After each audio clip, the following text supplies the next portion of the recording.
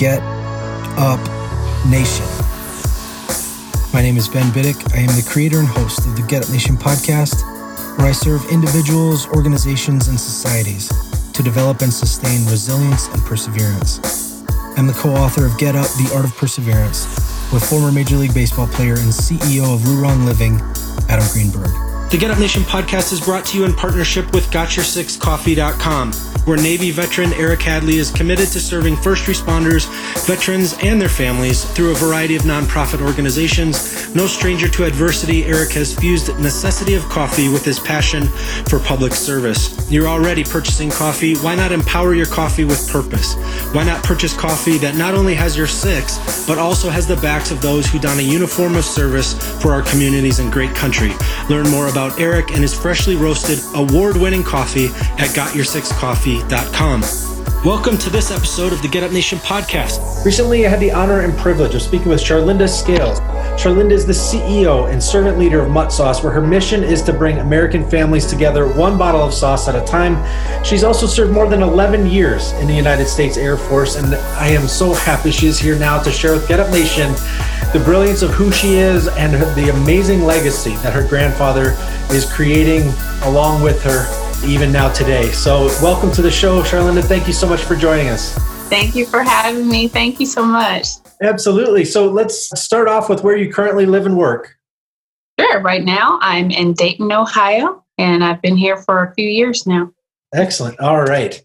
Let's talk about your amazing relationship with your grandfather. Will you tell us about your grandfather and the influence he had on your life?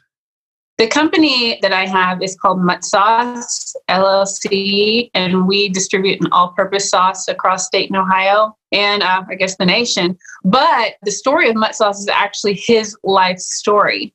And he was born in Tennessee, and his name was Charlie Farrell. His nickname was Mutt. It was actually his military call sign from Korea and Vietnam. He was an aircraft mechanic. So he was a very adaptable personality, got along with everyone.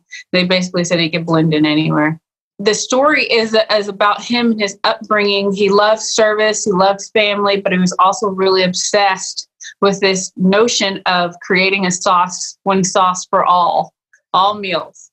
And he thought people were wasteful with condiments. He actually did not even like them. Huh. So he's like, why would I have 10 condiments in my fridge when I can create one that I'll eat all the time? Huh. And that was basically the impetus for him to put his passion and his time into creating it back in 1956. So my family's been eating this for generations. Dang. And it was never a company. So when people were like, oh, so you've had a company? So no, it was never a company. It was just a sauce in a mason jar or in a gallon jug. It didn't have a formal name. As I went on my own journey, joining the military, I only did that because I didn't have any prospects to play sports in college because I was a jock and that's what I wanted to do. And I tore my ACL first soccer game of senior year. And if anybody's ever had a soccer or ACL injury, it takes like a year or more to rehab. So I was just trying to redo what I thought my future would look like. And lo and behold, a classmate was filling out an ROTC, Reserve Officer Training Corps, scholarship application. He gave up on it and handed it to me. So I filled it out. I filled it out. I passed my guidance counselor in the hallway and she said, what's that? I was like, I don't know, some scholarship. I was just deflated because I was like, I'm not playing sports. I don't care. It turns out it was a free ride to any college that I wanted to go to. I ended up being the first officer in my family and my grandfather was the first person to salute me. So I wanted to carry out that legacy. The service legacy in my family is very strong. We're a 4-generation military family. We've served in every branch except for the Coast Guard. So that's what my main priority was, to help fill that void. My cousin in my generation had gone into the Marines and got hurt. And our grandfather, God bless him, he had a little bit of a backwards, I would say now it would be seen as very backwards philosophy on service. His philosophy was retire. And that is service. Because when he came home, he's like, you know what, Granddad, I did it. He's like, no, you didn't. I'm like, wait a minute. Hold on a second. Yeah, he did. He served proudly. He did his thing. So always proud of my cousin who's a Marine, and but it was time for the next person. It was like, okay, next. And my cousin Carlos, who's older than me, it was just like a hierarchy. Who's next? And he was just like, he was smart. He was into school and stuff. You just want to take that away from him. So there was me. Can't say that I wasn't reluctant at first, but when I heard free school, yeah. Sure. Yeah.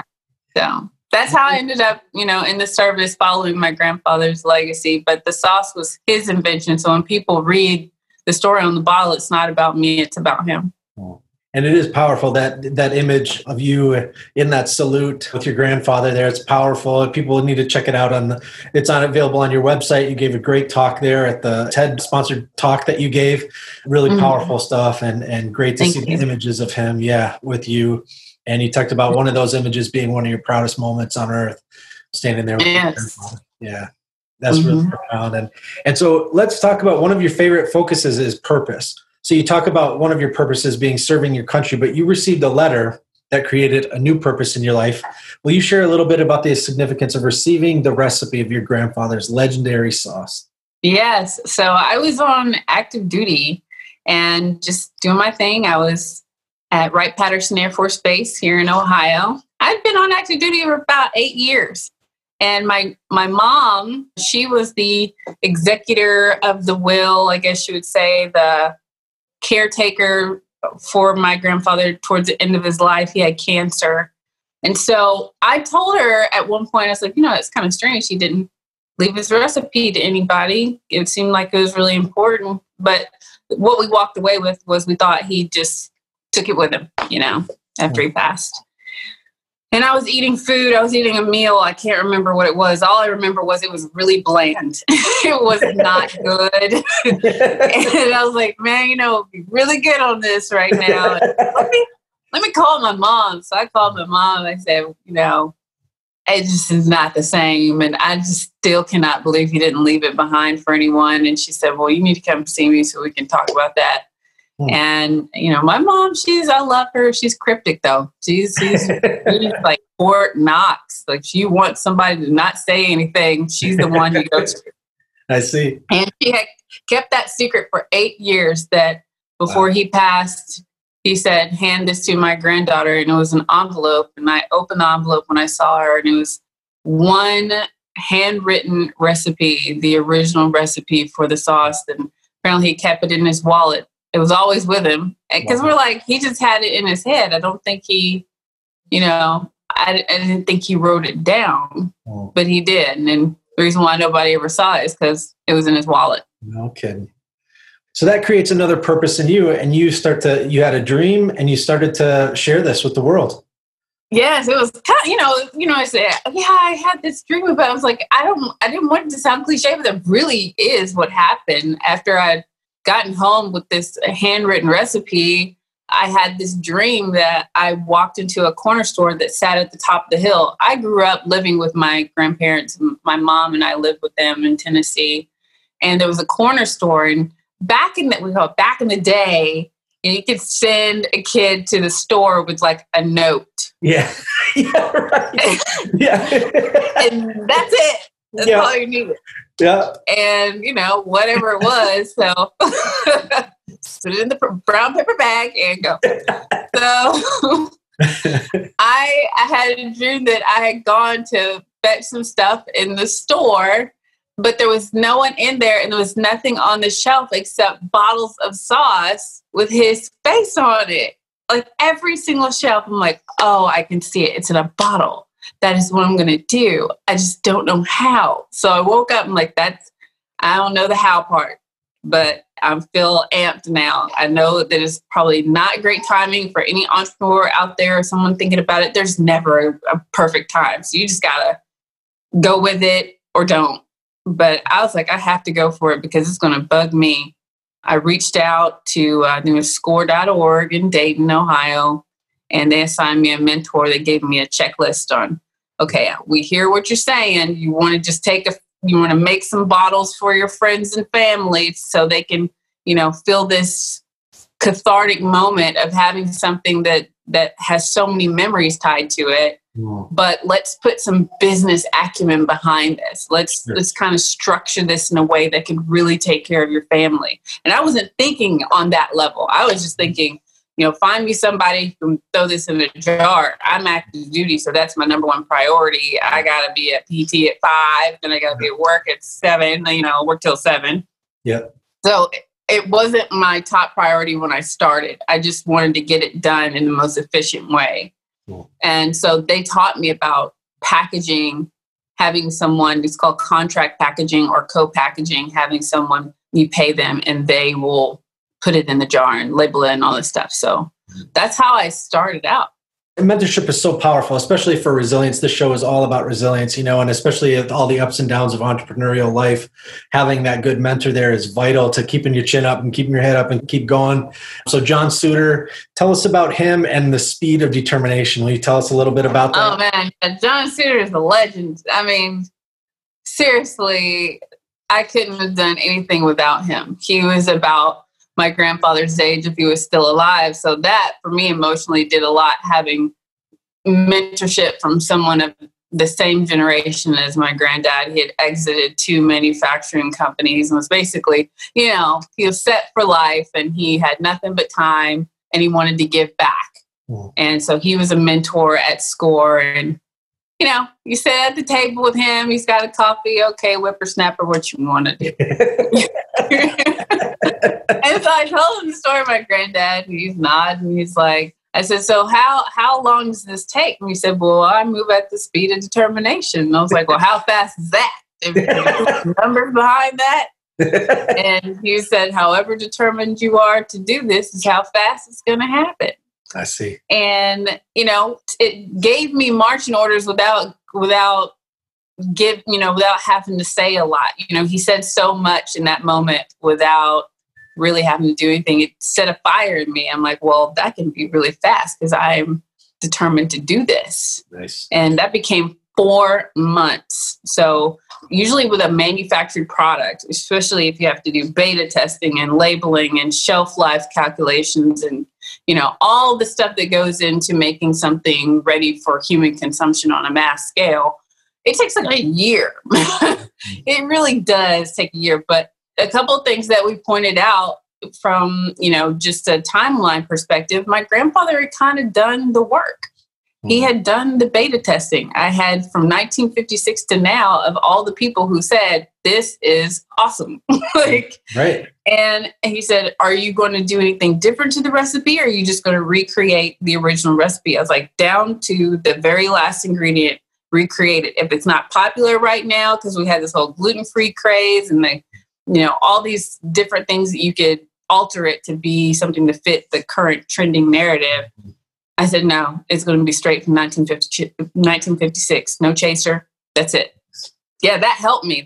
And he assigned me a peer mentor. So he said, I think you need to hear from someone who's done this before. Someone who has a product that's in the grocery store so you can hear all of the pitfalls that they went through and maybe give you some pointers. But he did a number when he gave me Peggy Hine Bellamy. She owned a bit of a bite salsa. And she gave me her Rolodex that was basically 10 years of research in that local area. Wow. Yeah. Amazing. You also had Damon John. Yes. As a mentor. Tell me about that. That's a very interesting part of the story because to me, that's like the lesson on patience and persistence. And what you think is the big prize or, if you face rejection early on and give up, you might miss out on the best part of the journey if you give up too soon. Because we went to Shark Tank at the 6-month mark. 6 months in business. I'm in Hollywood about to pitch to the sharks on Shark Tank. And I was nervous as heck because I was still on active duty. I was still on active duty. I was sitting there like, I cannot believe the Air Force is letting me go to Hollywood. I was the first active duty Air Force person. So you see the show, it's got tons of National Guard, reservists and stuff, but not active duty military. Wow. And that was tough because you have to toe a line. And Bunker Labs, Todd Connor just came out with the book, Third Shift Entrepreneur. And we talked about that. Like there's that dirty little secret of when you own a business, not everybody is in your corner because they think that you can't do both. You're not allowed to do both. Yeah. So when you're active duty and you tell them that you own a business, some people are like, hooray. And some people are like, for real? Why don't you just get out and do that? Yeah, you know? So to have the Air Force's support meant way more than they realized, because at my level, I was dealing with some people who weren't fans of that, me getting that opportunity. But I got there and I probably pitched for like an hour. It's a lot longer than TV. It looks like maybe 5-10 minutes on TV, but it was a couple hours for me. I thought I was going to pass out under those lights. And they do that too. I will tell you, they cut the video. So if you are asked a question and then they pan to the person, they're like pouring down with sweat. Oh, they're nervous. Oh, they're nervous. No, that is like an hour and a half after standing up under those hot lights, 100 degrees. You know, that's what that is. They can edit it to make it look however they want. But I was nervous, and I feel like they could tell that I had not settled into my purpose yet. I hadn't quite solidified my why and why I'm doing it. And they still, a couple of them had that mindset of you're either an entrepreneur or a wantrepreneur if you haven't quit everything else and just do this, or quit your job on national TV, you know. And the one thing the Air Force said, like, you better not quit your job on national TV. You better not. I'm like, yes, sir. Yes, ma'am. So when it came time to talk about how dedicated are you to getting this to the next level, you know, will you abandon all other things? The question was, do you have anything else that's a priority that's keeping you from doing this? And I said, well, you know, I think at some point I'll be able to give this all of my attention, but I do need a shark's help to get it to the next level. They're like, well, one of them said, well, what the heck do you have to do that's more important than this? I wasn't in a uniform. I see. I was a civilian, and they didn't know who was the military person as far as I knew.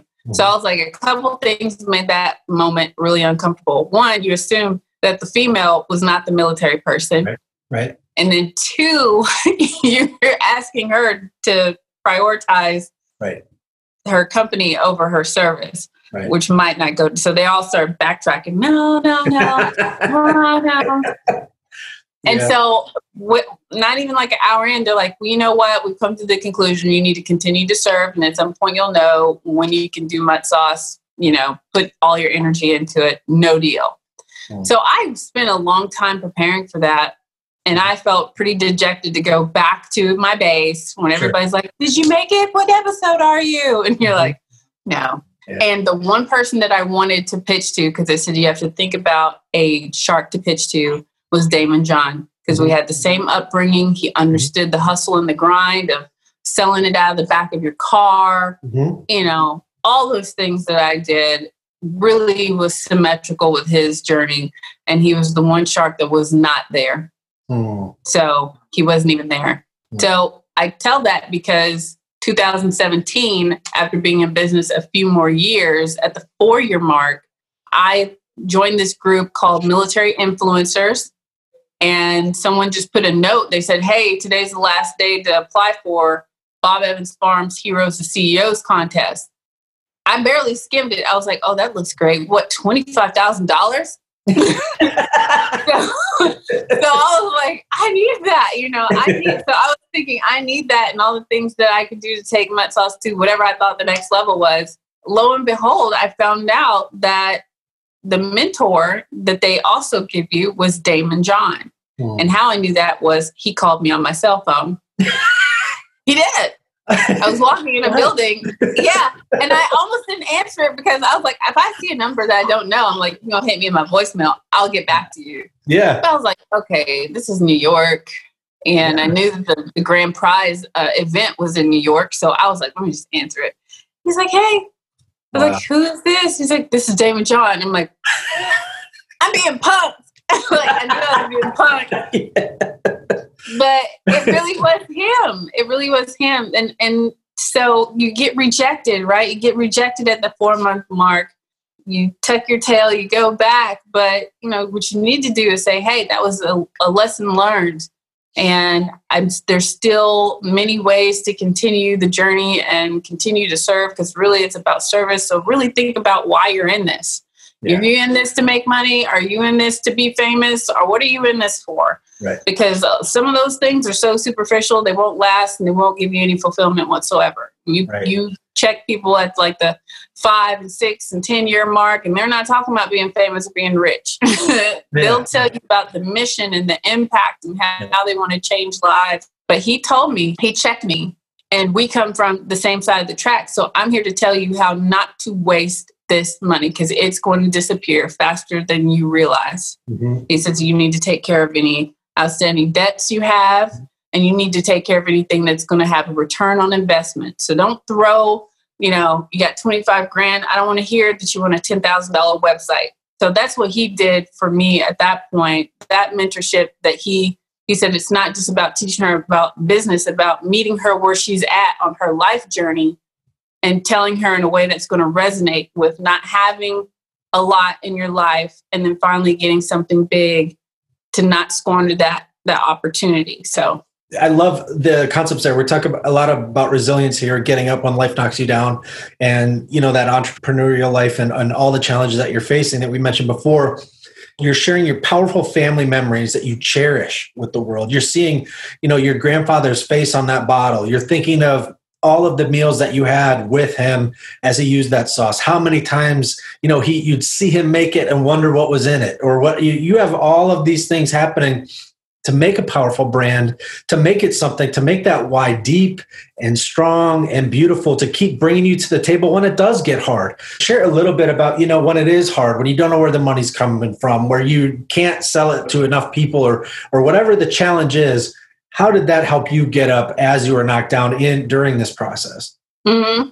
Well, there were a lot of things that I implemented over the last few years that, I'm just now getting to a point of being really transparent and letting people know, like, the downside. There's there are ups and there's the downside of entrepreneurship.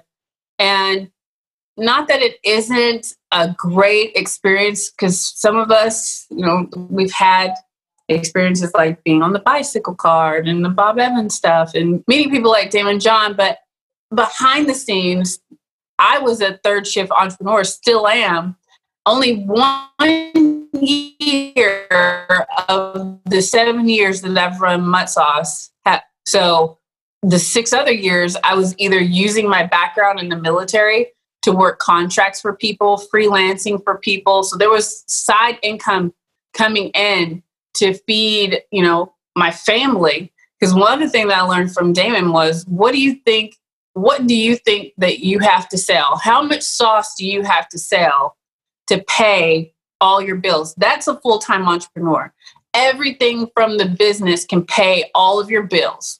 And so I sat at home and I calculated everything that I have to take care of. I'm like, oh my God. And he said, the reality will sink in. He said, for him to pay him and his business partners, for them to all be full-time entrepreneurs and keep the lights on, they had to be doing at least $2 million in sales in T-shirts and apparel a year. Right. And people aren't looking at that critically. Right. And so for me, I'm like, right now during COVID, I'm the sole source of income for 4 people. I just had a baby in March at the beginning of the pandemic. He was sickly. I was coming at the end of a military contract as a reservist. So because I'm not retired, guess what I don't get? Healthcare. And my baby doesn't have healthcare. Wow. And that was critical. My mom and dad are aging. They're, over 55, pre-existing conditions during a pandemic. And my dad was working in a factory where they weren't using PPE and they weren't social distancing. And there was like some hard choices to make. So everybody, I was like, it's going to be team, everybody stay home. Yeah. How are we going to do it, Charlynda? I will find a way. I just need everyone to stay home.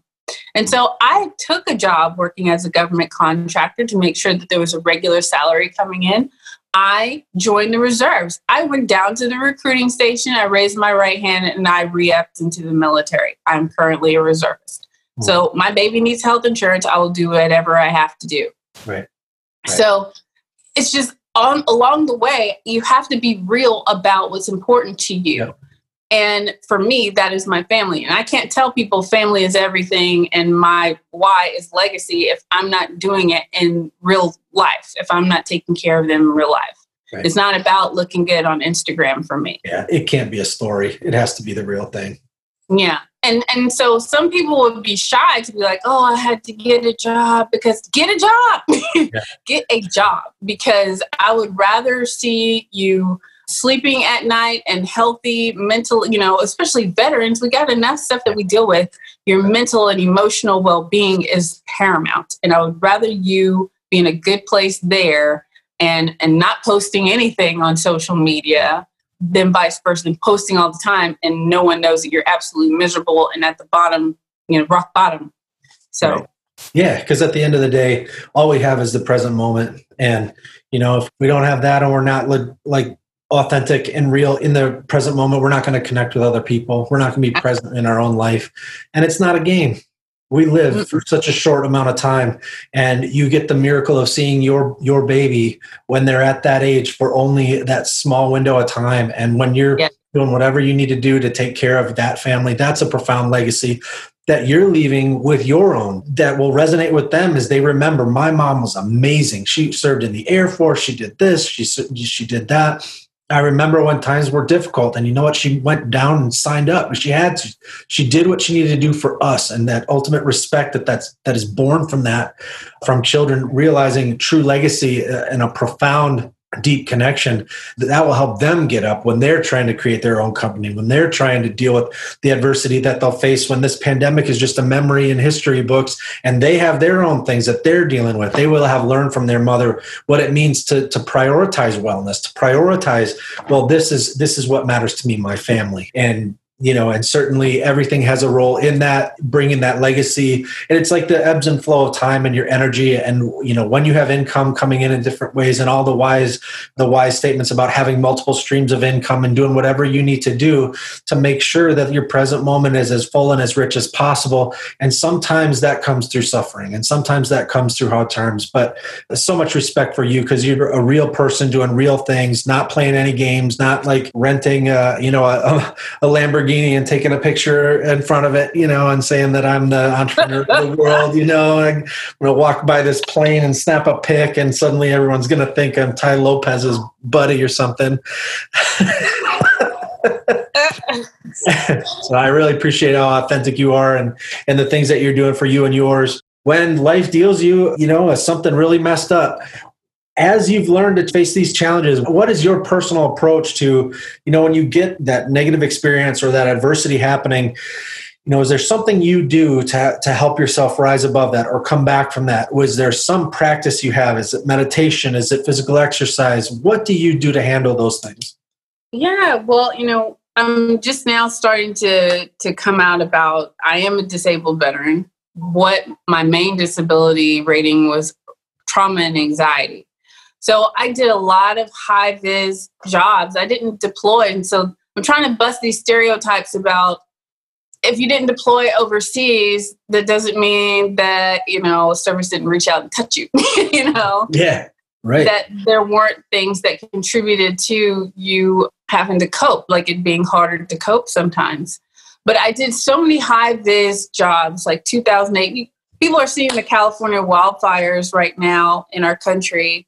And it happens inevitably every year. There's some level of wildfire. But if it gets out of hand, they have to augment the military. And that was part of my journey. Was I was 23 and I was one of 4 people that helped put out the 2008 California wildfires. So I'm straight out of college in a high vis job. And every day you watch the news, if somebody died, in my head, I'm like, that was my fault. Mm-hmm. If people lost their property, I'm not working fast enough. So even though there's a team, it's not like I'm in the planes, but still I'm part of the leadership team.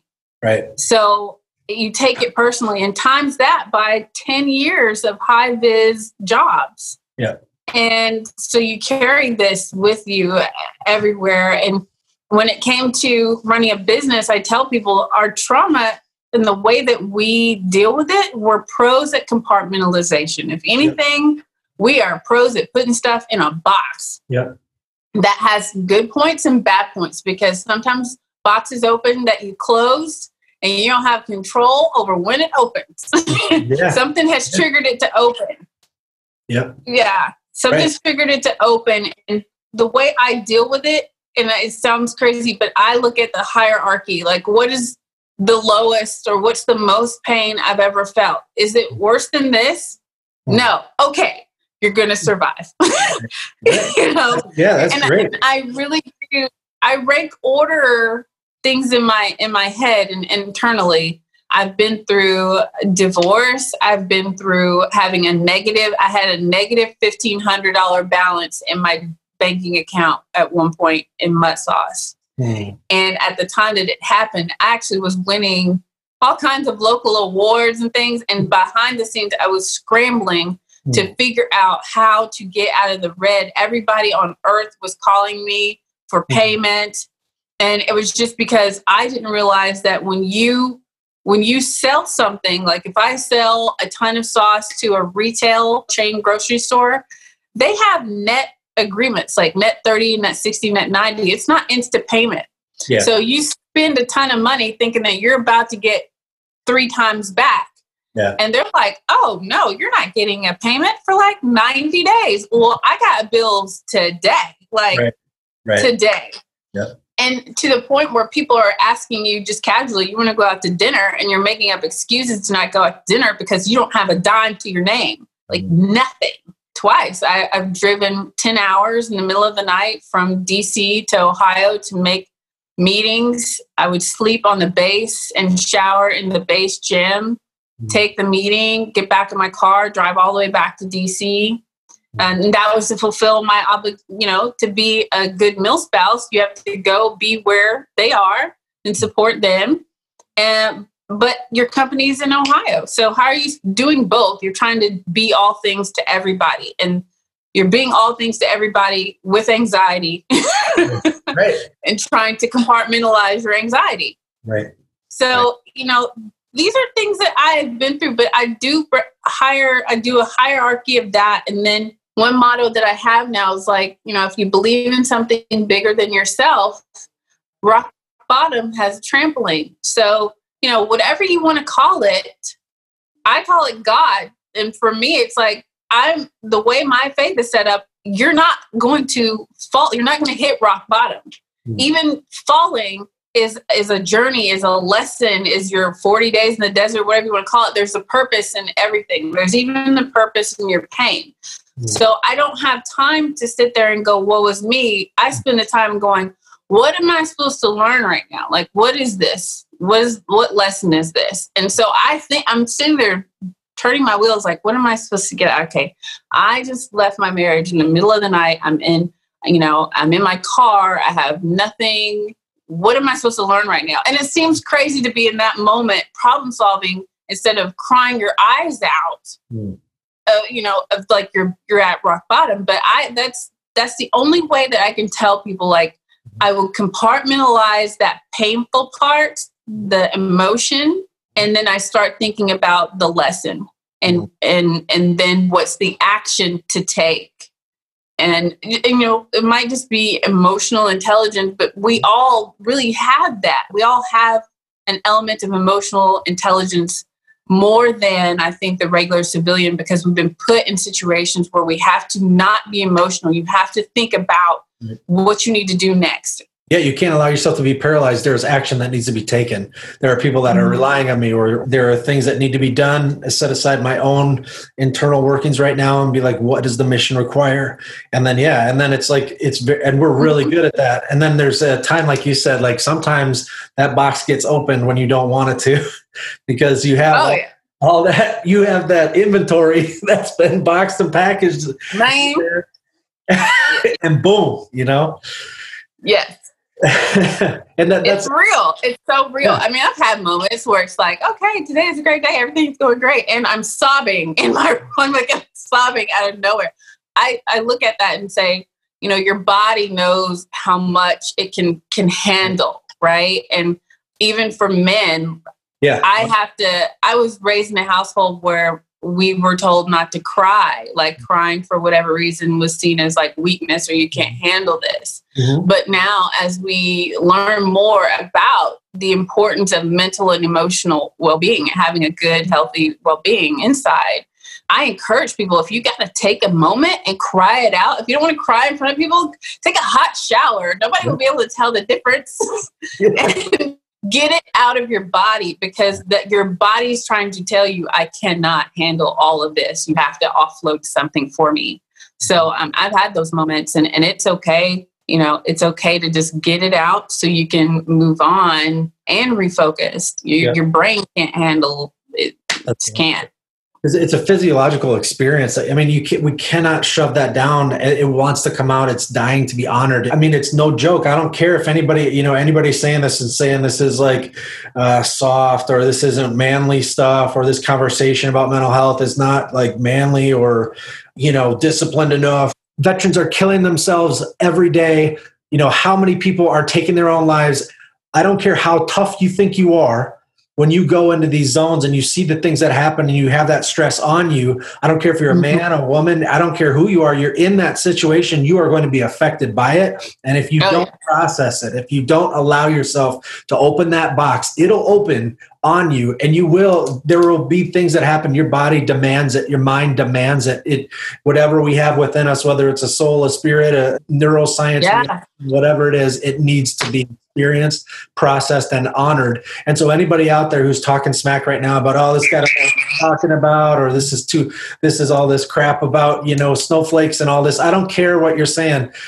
The fact people are killing themselves left and right because we're not allowing each other to decompress, to process, to open these boxes together when we have solidarity, commitment, and connection to help each other get through it. So I love that you're bringing that to the table to challenge us all, and especially in the veteran community, to say, look, the judgment needs to go away. And I don't care if you served in Fallujah or you were just, a medic in a clinic, and you saw being brought in. It doesn't matter. It's a sense of PTSD is a sense of helplessness and horror or terror at the same time fused into a moment. And people can have trauma related to that. We can have high amounts of anxiety, depression. And so whenever we can start actually having the dialogue about the truth of these issues, then we can start to have really true leadership in helping us all go even further to thrive in our civilian environments, thrive during service, and to be prepared for service of what it is, that we don't just believe a commercial, jump in and think that we're going to be, super ninjas out there that save the world. And then we'll have some more satisfying post-service, experiences where our families don't just get a shell of what we were back home, but they get us back when we do come back. I would just love to, anybody who wants to, challenge that, I'm willing to have that debate and willing to talk with folks about that. But the fact of the matter is, if you need to get some help, you need to get some help. And people who are surviving this and getting through this are doing just that. I'll leave this advice too, because sometimes I get asked, how do you balance everything? Mm-hmm. And I don't believe in balance. I don't think that it exists. I think no matter what you're doing, if you're focusing on your business, your family is getting gypped. If you focus on your family, your business is getting gypped. Somewhere, someone's not going to be 100% satisfied with the amount of time that you're allocating. And being an entrepreneur means sometimes to be misunderstood, because you have something in you, a fire in you that's meant for you. Nobody else understands that. So, to try to get people to understand is a waste of time. Yep. The best thing that you can do when you're trying to go through situations where someone feels like they're not getting enough attention, your spouse, your friends, your kids, you have to communicate.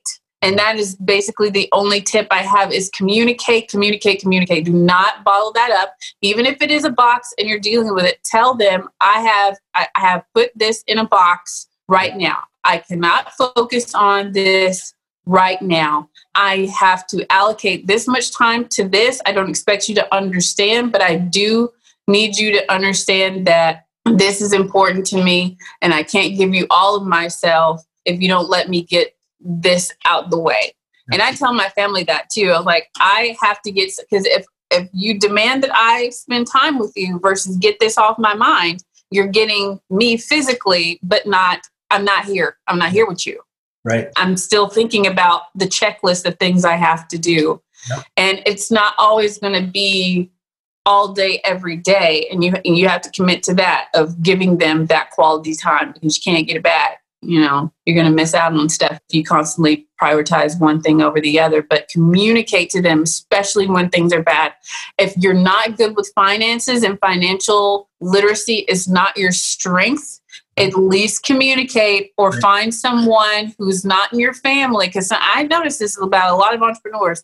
When you're dealing with finances, sometimes you need someone outside of your marriage or your relationship that you can confide in, that knows your whole financial portfolio, like all of it, all of your debt, all of your student loans, all of it. Because some of these news stories that I see where, airman so-and-so off himself and their whole family, or the woman who took out all of her kids randomly, were dealing with things that they were not talking to anyone about. And so they shouldered their responsibility and said, this is just my problem. Nobody will understand. Nobody cares. Nobody's going to help me. But you don't know that if you don't open up. And you have to find a judgment-free zone somewhere. Yep. Seek it out. Yep. Don't sit there and wait for them to come to you. You gotta seek out someone. Yeah. So I have to have that accountability too, because sometimes it's too much to articulate to. My parents are older and they care and stuff. But if I want to talk about, I need to get my cost of goods sold down, I have to figure this out immediately. Or how do I get my distribution costs down? Or what am I going to do? Do I put my money in a Gerber grow up plan for my kid or whatever? I'm getting to the nitty gritty. I find someone who can go on that level that's not going to be like, dang, girl, you need to get it together, judgment free. Yep. Find that person and do that. Yep. Communicate. Vital. Absolutely. This has been great, Charlynda. This is how I always end the show. I have 6 quick questions to help my listeners understand the why within my phenomenal guest. Can we run through these 6 quick questions? Yeah, I'm ready. All right. So the first question is, who are you thankful for today? My son. And now that we've covered who you're thankful for today, what are you thankful for today? Family. And how do you fuel the fire within you? Love. And what is one thing adversity taught you to value? Time. What are you doing today you may have never thought you could? Never sleep. And what will you do tomorrow that you may have never thought you could? Delegate more.